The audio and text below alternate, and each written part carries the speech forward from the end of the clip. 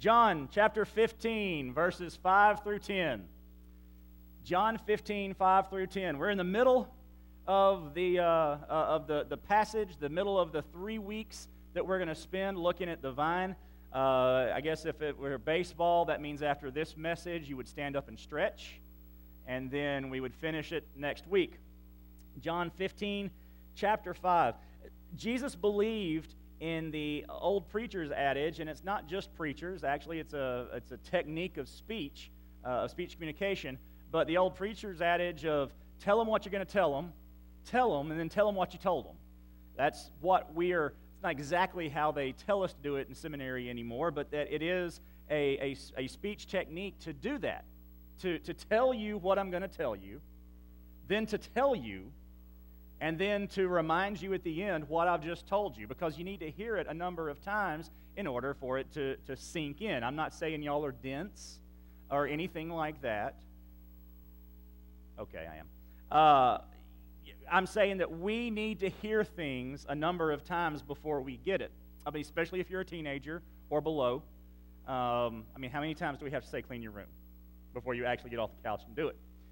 So Jesus understood that about us. Remember, we're sheep, and he just had to tell us a bunch of times. So where we are now is him, in his life, in his ministry. We are at the end. He didn't want any confusion about what he was telling them, so he's repeating it. He also wanted them to get this. This was his final. This is the night before the crucifixion. I mean, if we haven't understood that, if I didn't say that last week, let me say it now. This is the night before the crucifixion. This is after the Lord's Supper.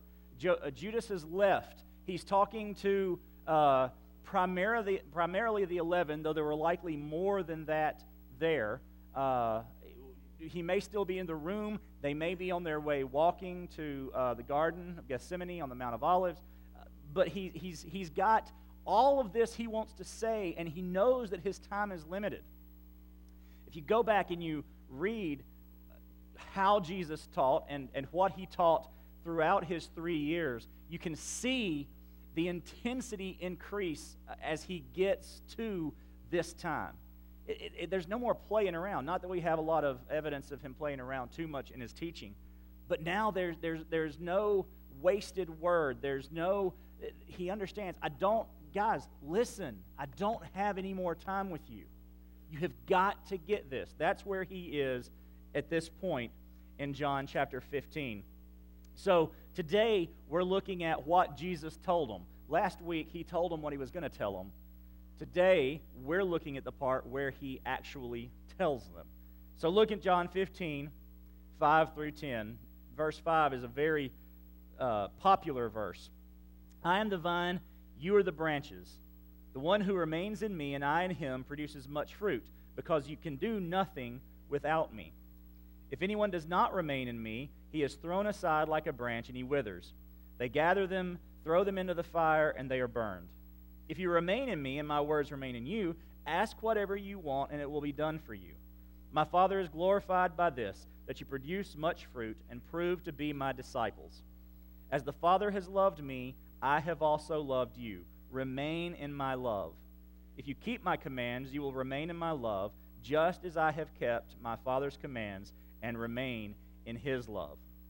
So we're just going to kind of work through the passage this morning. We know there are really, 2 points, 3 points, and 2 subpoints is what it would be. So there's not a clear delineation. This is just kind of working through what Jesus said to them. First thing he tells them is that the relationship in verse 5 leads to fruit. Verse 5, he said, I am the vine, you are the branches. He that remains in me and I in him, your translation may say, the same bears much fruit. For apart from me, you can do nothing. That's the version I memorized. This relationship here is utter dependence on Jesus. That's all. It is just dependence on Jesus. But it's not just dependence. It is incredible dependence. It is branch to vine dependence. It is, if I'm not connected, I don't make it dependence. It is the breath that we breathe dependence. It is the blood flowing through us dependence. It is our very food and our very drink dependence. All imagery that he has used throughout his teaching. We depend on him for everything. This is the relationship. This is not merely friendship or acquaintance. Now, it is friendship. Jesus is going to tell them here in just a few minutes, as a matter of fact, not in a few minutes in here, but in a few minutes in the narrative.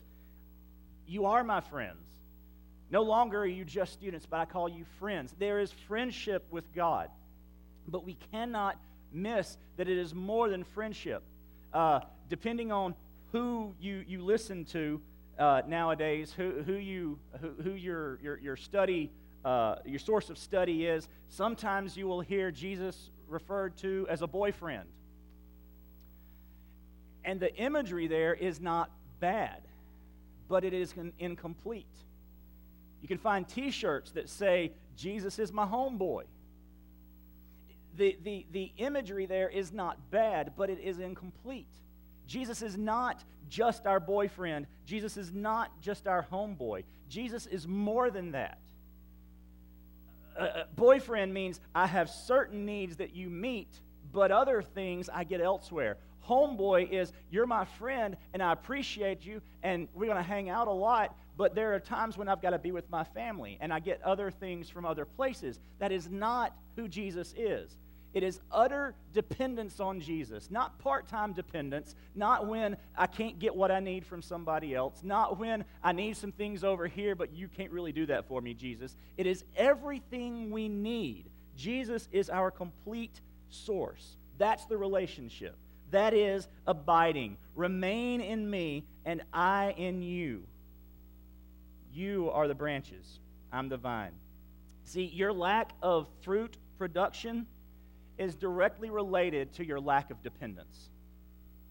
Your lack of fruit production is directly related to your lack of dependence. If Jesus is just your boyfriend, or if Jesus is just your homeboy, you're not going to produce the fruit that you need. There will be some fruit. There will be, but it will be related to the relationship. It will only be as valuable as the relationship.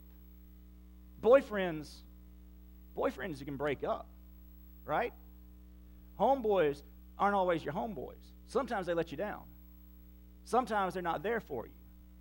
That is not Jesus. That is not who he is.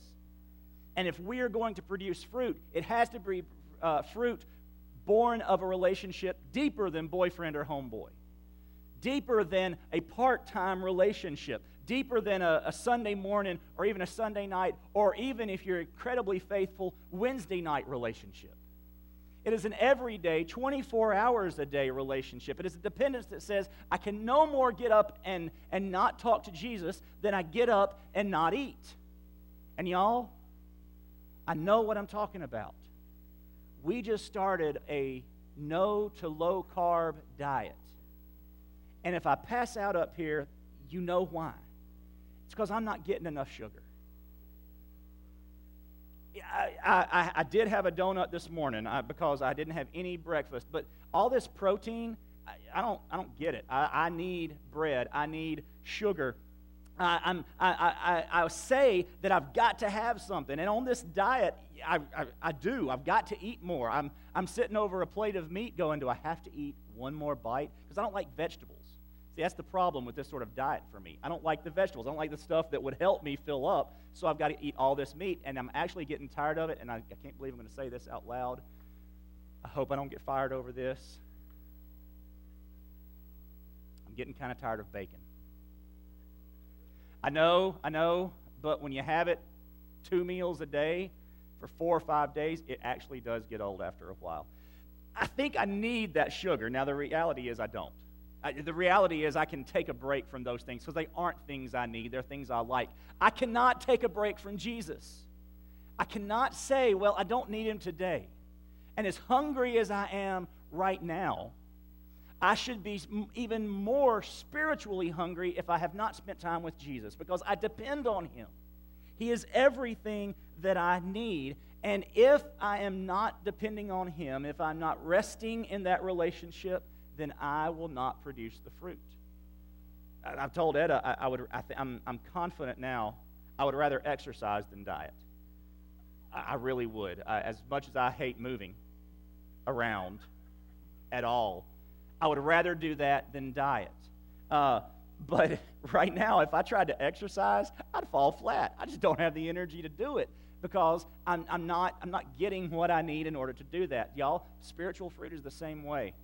I cannot produce the spiritual fruit that I need to produce if I'm not spending time with the very source of spiritual fruit. Galatians sums it up perfectly in Galatians 5:22 and 23. Paul says that for the fruit of the Spirit, the source, the fruit of spending time with the source is love, patience, kindness, goodness, faithfulness, gentleness, I messed it up, self-control. Against such things there is no law. Left out two. I know if you're counting. That's all right. I'll think of them and do them in a minute. You cannot produce those things if you're not connected to the source. And you're not connected to the source if it is a part-time relationship on Sunday morning, maybe Sunday night, and occasionally Wednesday night, and if you think about saying the blessing before your meals. That's not a relationship. That's a part-time boyfriend. That's a friend zone. Y'all, if you're young enough, you know what I'm talking about, the friend zone. We like each other, but we're going to keep the little distance. We're just friends. That's how some of us don't even want Jesus as our boyfriend. We want the acquaintance. We don't want the homeboy that we depend on. We just want to, sure, I know Jesus. We talk occasionally. I wouldn't say we're great friends, but, I like him and all. He's a good guy. When I need him, I can call him. He's always there. He's dependable that way, but, we're not that close. That's how we want Jesus. That is not fruit-producing Christianity. That is, what we're going to get to here in a couple of minutes. So, if individually I am not in a relationship that produces the fruit that is necessary, the church then will not produce the fruit that is necessary. The church's lack of fruit production is directly related to a collective lack of dependence by the people. If we are not connected to the source, if we are not dependent on Jesus, if we are not deep in our relationship individually, we will not be a church that produces fruit collectively. We will be a barren church. Are we there? Now, you don't have to answer out loud, but I do want you to think. Are we as a church producing fruit? And if your answer is anything but yes, then don't look side to side and front and back. Look inward. Are you producing fruit? And if your answer is anything but yes, then you need to look at your relationship with Jesus. Am I connected? Am I spending time? Because he tells us, next verse, the result of not having a relationship. Separation leads to uselessness in verse 6. If anyone does not remain in me, he is thrown aside like a branch, and he withers. They gather them, throw them into the fire, and they are burned. Bottom line, if we are not producing fruit, we are useless to the kingdom. Period. We're useless as a Christian. We are pointless. We're taking up space. We're wasting air. We're eating somebody else's food. However you want to look at it, as a Christian, if we are not producing fruit, then we are useless. And the thing about the Christian kingdom is that there are no ornamental trees, no ornamental vines. We had in Kingwood an ornamental pear in our front yard. Beautiful tree. Huge. It way outlived its normal life cycle. It had to be cut down here not too long ago. But when it bloomed, it was gorgeous, and it was like a small oak tree. It had gotten so big. It produced flowers, which were nice, but not a single pear, which is fine. I don't like pears anyway. But it didn't produce pears. It didn't produce any fruit.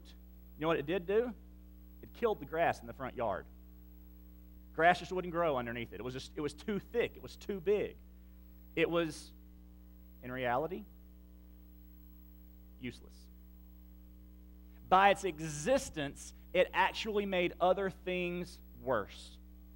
The front yard was ugly. This was after we lived there, and my in-laws moved in and then bought our house from us. But letters kept coming from the homeowners association because the yard looked bad. Well, the yard wouldn't do anything else because that stupid, useless, pretty, but useless tree. Y'all, if that is us, if that is how we exist, if we are pretty but useless, we are undermining, we are killing the rest of the ministry because we aren't producing the fruit. There are no ornamentals in the kingdom. So if you think, well, at least I'm pretty, you're not. You're destructive if you're not producing fruit. So what happens then to the useless? Well, that pear tree was cut down and thrown in a fire. Like that, amazingly, that's exactly what Jesus says. In verse 6, it's like thrown aside like a branch, and he withers. They gather them, throw them into the fire, and they are burned. Notice that it looked good. Notice the sequence. If the branch does not remain, and therefore not producing fruit, that's the intent there, the underlying assumption. He is thrown aside, and he withers. It looked good on the vine. It was a good branch. It was a pretty branch. It produced flowers. It was attractive. But it was broken off, thrown to the side, and that is when it withered.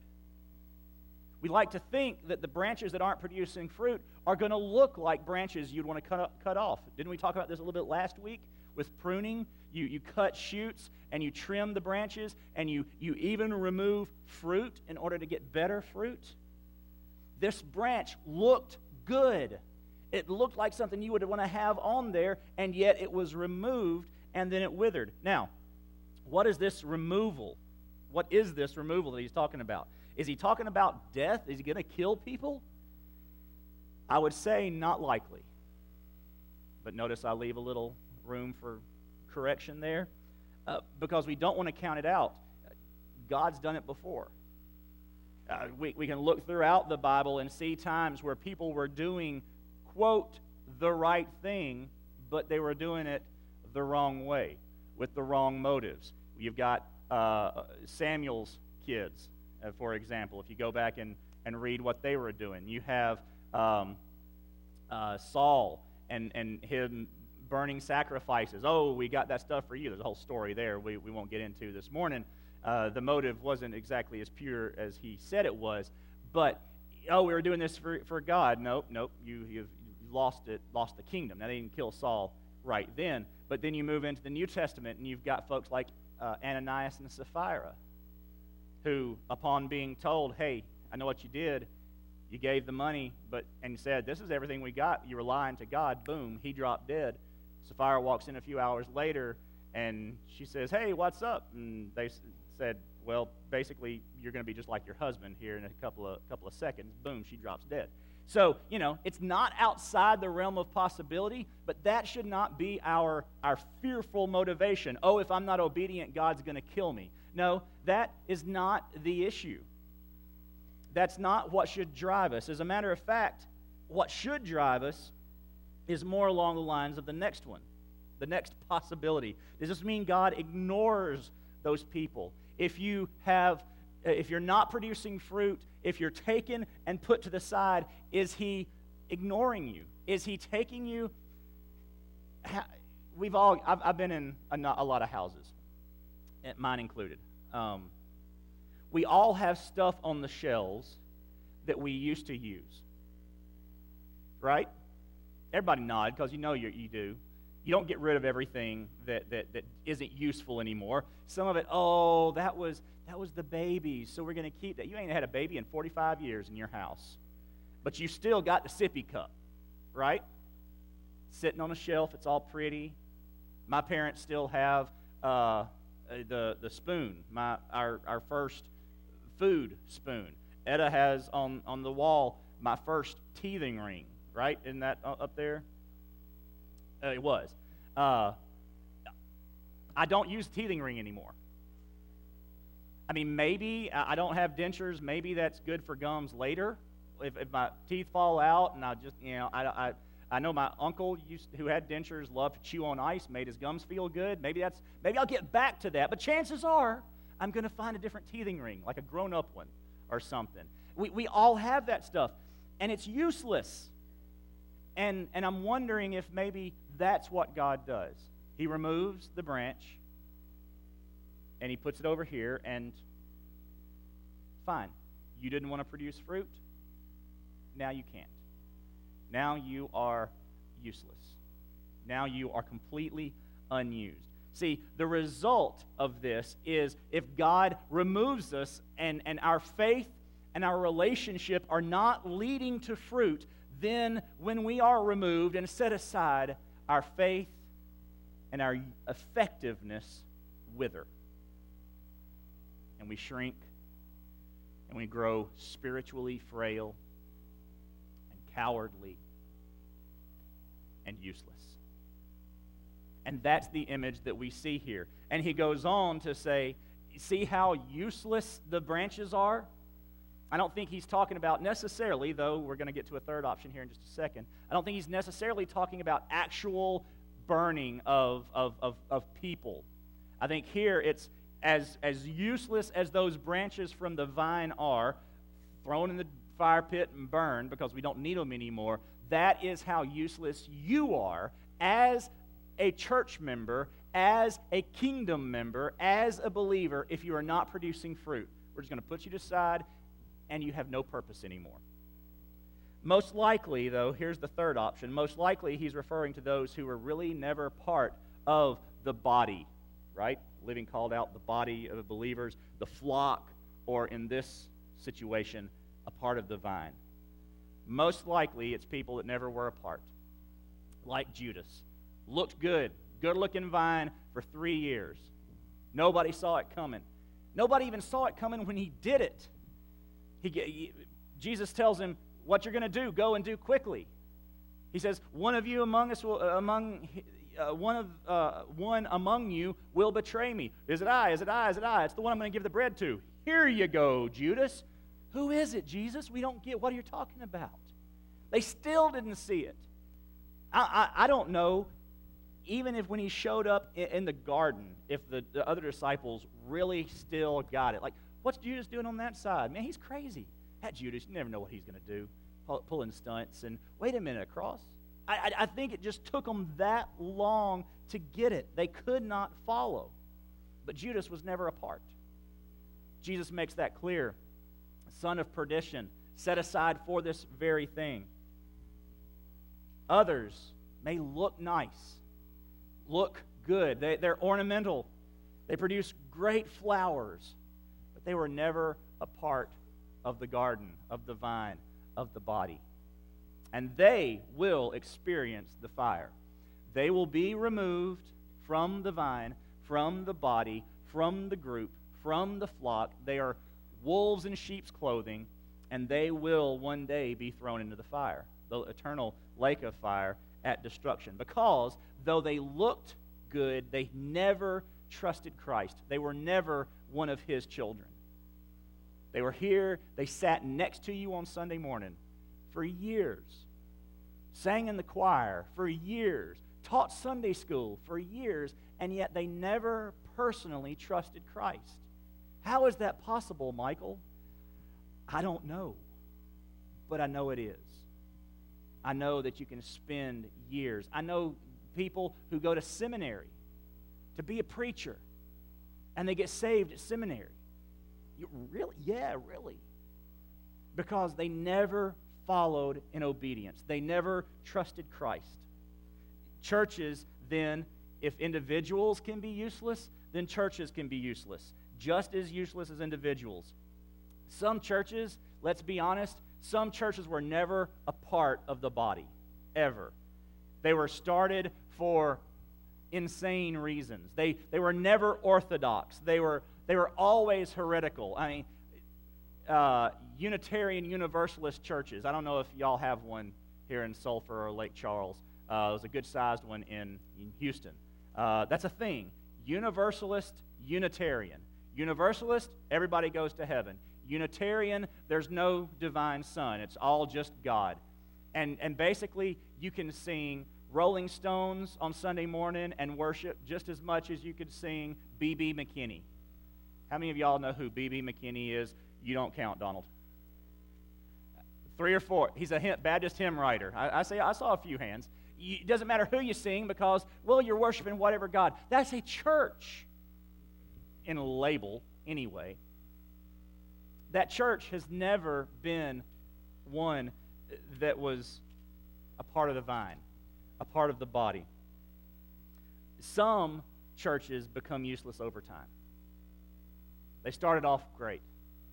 They had the vision. They had the purpose. They knew their mission, but they became useless over time. A lot of y'all began Revelation this morning. You began in chapter 1, verses 12 through 20, and it talked about Jesus holding the 7 stars in his hand. And did you get all the way to the lampstands? You introduced the lampstands this morning. And those lampstands can be removed. That's the warning he gives. And for churches, some have had their lampstand removed, and now they are beautiful buildings that are ornaments to the past. They are set on a shelf, and some of them will never be anything but an attractive ornament, a piece, a knickknack, just something about what used to be, because they have not been obedient. They're what we would call dead, a dead church. It did not begin with the church. It did not begin with the building. Probably didn't begin with the leaders, though I'm certain they had a hand in it over time. It began with the individual church members becoming useless to the kingdom until the rooms were full of individual people who were useless, and the church as a community, as a collective, became useless because they did not produce fruit. Their separation from Christ led to uselessness. So, Jesus has been talking about fruit now for us for 2 weeks, for them for a couple of minutes. But he's never really been clear. Now we can jump to Galatians, to what Paul wrote, and we see the fruit of the Spirit. And we can go to many other places throughout the New Testament, and you can get those ideas. But what exactly is Jesus talking about? Well, he talks about 2 things, fruit, that are fruit. The first thing that fruit looks like is it looks like obedience in verses 7 through 8. If you remain in me and my words remain in you, ask whatever you want and it will be done for you. My Father is glorified by this, that you produce much fruit and prove to be my disciples. Now this is very generic. He doesn't put down a whole list of items. Do this and this and this and this and this. And see, that's never how the New Testament works. Yes, there are certain ways, certain things we aren't supposed to do. But in fruit production, Jesus never says in order the fruit looks like this. He says things like, follow me. Be like me. I and the Father are one, so whatever I say, the Father says. So do as I say. He passes it on, passes the torch, the teaching torch on to Paul and Peter and others. And they say, look at me, follow me.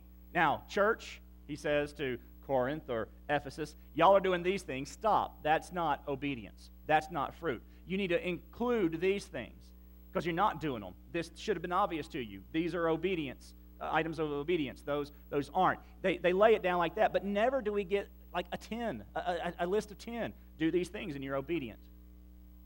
Have these 9 things and you've got all the fruit you need. He's very generic, but that's on purpose because our obedience is remaining in Him, remaining in Jesus. How do we do that? How do we remain in Jesus? Well, he doesn't leave that up for grabs. He says, if you remain in me and my words remain in you. See, we store up his word. Do you want to be obedient? Do you want to know what you're supposed to do?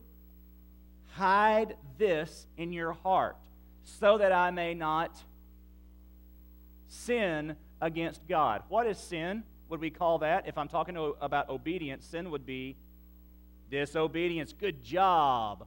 That's right. So if I'm hiding God's word in my heart so that I may not be disobedient to God, what is the opposite of that? I am being obedient. I'm remaining in Jesus by hiding his word. And I told you last week, Jesus' word doesn't start between Malachi, right after Malachi, and right before Matthew. This isn't just Jesus' word, and suddenly this isn't. Or we don't have Jesus' word as the red parts of this, and then everything else is, well, that's somebody else's word. It's nice, but it's not Jesus' word. No, remember? That's Jesus' word. So if we hide that in our heart, then we will not sin against him, then we will be obedient, and we will seek his will. That's obedience. See, obedience for you might be different from obedience for me. And not in some areas. There are some standards, some principles we apply. But for you, obedience might not be being the pastor of First Baptist Church of Sulphur. That is my obedience. Your obedience might be something different. So you cannot look at me or look at your neighbor or look at somebody else and say, well, in order for me to be obedient, I've got to be just like them. No, you don't. You have to be who God has called you to be. You have to be willing to do what he says to do. And how are you going to know that unless you're spending time in his word? Because whether you're the pastor of First Baptist Church Sulphur or an accountant down the road or working at a plant or fixing somebody's car or cutting people open and taking out parts or fixing parts that are already in there or whatever it is you're doing, that is your calling to witness to him the mission, the Great Commission in your daily life. So you witness to Jesus as you're cutting people open. You witness to Jesus as you're doing plant things at the plant, opening valves, and I have no clue what y'all do at the plant. I'll be honest with you. It's a whole bunch of pipes and stuff goes through them. That's all I see. But I'm glad you do it. But you're witnessing for Jesus when you do that. That's your calling. That is you seeking God's will in your life. And if we're doing that, if we are spending time in his word, by remaining in Jesus, by seeking his will, then we see growth in discipleship. The end of verse 8. By this you produce much fruit, and you prove to be my disciples. Do you understand he's telling this to the disciples? Guys, he's saying, do these things. Stay in me. Keep my word. Study my word. Y'all are going to write this down, so you'll have a record of it. Study it, teach it, and in doing that, you will prove to be my disciples. If they caught that, not sure they did. If they caught that, though, wouldn't they be thinking, well, wait a minute, we're up here at dinner with you. We've been following you for 3 years. We left our jobs and our families for you. They've actually said that before. We did all these things. Aren't we your disciples? In 3 hours, maybe less, they're all going to run. Peter's going to stick around, but going to deny him 3 times. John is, he's going to be embarrassed when he runs. Because they're going to try to grab him. His clothes are going to come off. He's going to keep running. Yeah, you can read that. I didn't make it up. Some of y'all looked at me, what? There's a naked guy in the Bible? Yeah, there is. They're going to scatter. The shepherd is going to be struck, and the sheep scatter. And he says, basically, when all this is over, you will prove to be my disciples if you spend time in me. The relationship holds. The relationship stays. The church, folks, we as a collective must be obedient. Obedient church members lead to obedient churches. That's the first step of fruit, or that's the first thing fruit looks like, obedience. Second thing fruit looks like is love, verses 9 and 10. As the Father has loved me, I have also loved you. Remain in my love. If you keep my commands, you will remain in my love, just as I have kept my Father's commands and remain in his love. Remember we talked about the sheep. He brought up the Father and the relationship with the Father, and it didn't emphasize anything about sheep and the shepherd. But he brought the Father up because that's everything about the sheep and the shepherd. This time, the Father's love has no real relationship to a vine and branches. How does that work? Because everything is about the Father when Jesus is teaching. And he's telling them we have an example of love. We have an example of interconnectedness. We have an example of relationship. As the Father loved the Son, and as the Son loves us, then you need to reciprocate that love. Remain in my love. Remain in his love, he says. Show that kind of love. So be obedient and love. Remaining in Jesus is remaining in his love. That is remaining in relationship. Loving Jesus puts Jesus first. In reality, loving anybody puts them first. That's the whole point of love. I love them, so I would. Greater love has no man. I think we're going to talk about that here in just a week or so. Than this, and he laid down his life for a friend, putting that person first. Loving Jesus means I put him first. Before my wife, before my kids, before myself, before my family, before my friends, before anybody else, Jesus is first. That's the relationship. We maintain our relationship by obedience. We maintain our love by obedience. Our love in him, our love for him. First command, love the Lord your God with all your heart, mind, soul, and strength. The second greatest command is just like it. Love your neighbor as yourself. You love God, but you don't love your neighbor? Nope. Go back to C point 1, because you ain't getting that one. If you love God, you will love your neighbor. If you don't love your neighbor, you're not loving God like you're supposed to. So our relationship with him, our love relationship with Jesus, will overflow in our love relationship with our neighbor, and that will be seen in our church. The collective, the church as a collective, must love Jesus. If the church as a collective loves Jesus, the church as a collective will love each other, and not just each other, because it's easy to love people that are like us. We have to love the people who aren't like us, the people who come in and don't look like us, don't have the job that we have, don't have as much money as we think that they should, don't have the skin color that we think that they should, don't have the job that we think that they should, don't have the family life that we think that they should, don't have the morals that we think that they should, didn't vote for the right person for president that we think that they should have, don't have any of the things that we say somebody should have. We should love those people anyway, because if we love Jesus, we're going to love them. Period. And that's the end of it. So if the church as a collective does not love Jesus, or church members that do love Jesus, rather, lead to churches.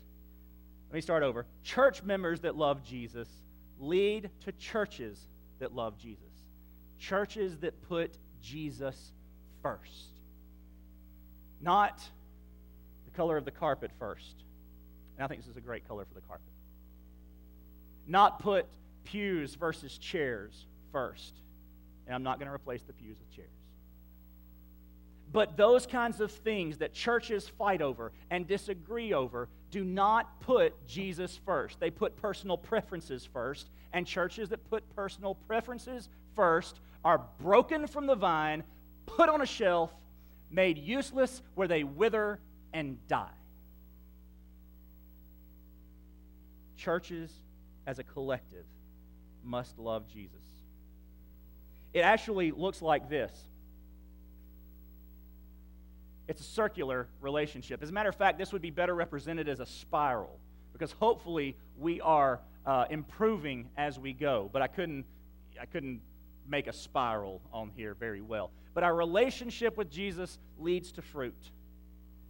That fruit leads to obedience, and in some ways is a result of the obedience.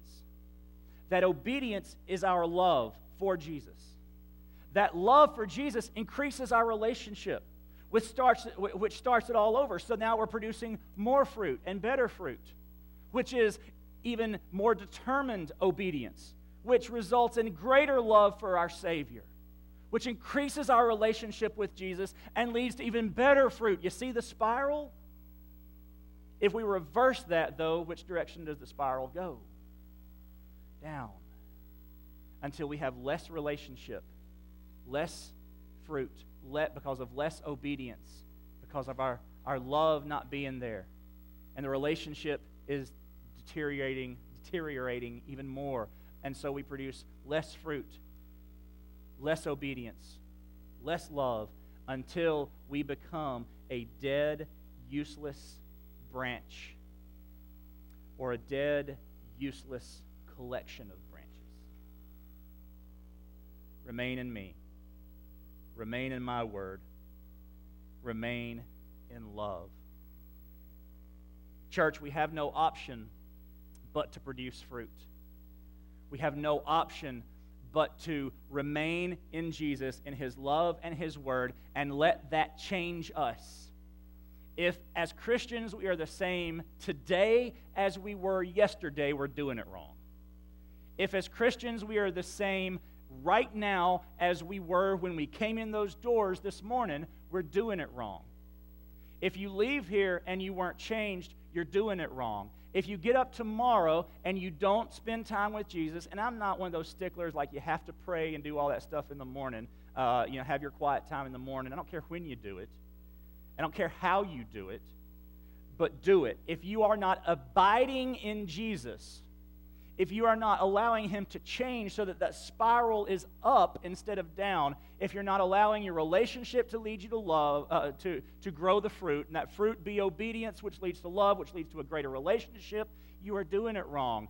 Abide in me. I am the vine, you are the branches. The one who remains in me and I in him produces much fruit. Because apart from me, you can do nothing. Are you trying to live the Christian life on your own? You can't do it. Are you determined that you're going to invent the best, newest way to be a Christian? It's already been done, and it's a relationship with Jesus. Are you determined this morning that you're going to get to heaven on your own merit? You're going to work your way there. You're fine. Oh, you don't need all that Jesus stuff. A little religion is all I need. No, a little religion will send you straight to hell. So will a lot of religion. You need Jesus. You need a relationship with Jesus. You need to understand that your sinfulness is not something you can tackle. Your sinfulness is only taken away by relationship with Jesus Christ. So this morning, maybe you need to join the vine. Maybe you need to take your branch and graft it into the source and really connect. Remember, Judas was connected. Judas was connected to the vine. He spent 3 years with Jesus and betrayed him, sent him to the cross, wept bitter tears, and hung himself. You can be connected. You can be a part and not be apart. Not be grafted in. Not be renewed. Not be saved. So this morning, do you need to join the vine? Do you need to respond? You have to respond to the gospel. You have to respond to the wooing of the Holy Spirit. Nobody comes to the Father except that the Spirit draw him or her. So you have to be drawn. But I'm telling you this morning, if you're within the sound of my voice, and all of you are, if you're hearing the message this morning, the Holy Spirit is drawing you. He's calling you. Will you come? Will you understand you're a sinner? All of us have sinned, and all of us have fallen short of the glory of God. Will you make that recognition this morning that there's something that you deserve judgment for? And the wages of those sin, the judgment of that sin, is death. That's what you deserve for your sinfulness. No, you can't get out of it on your own.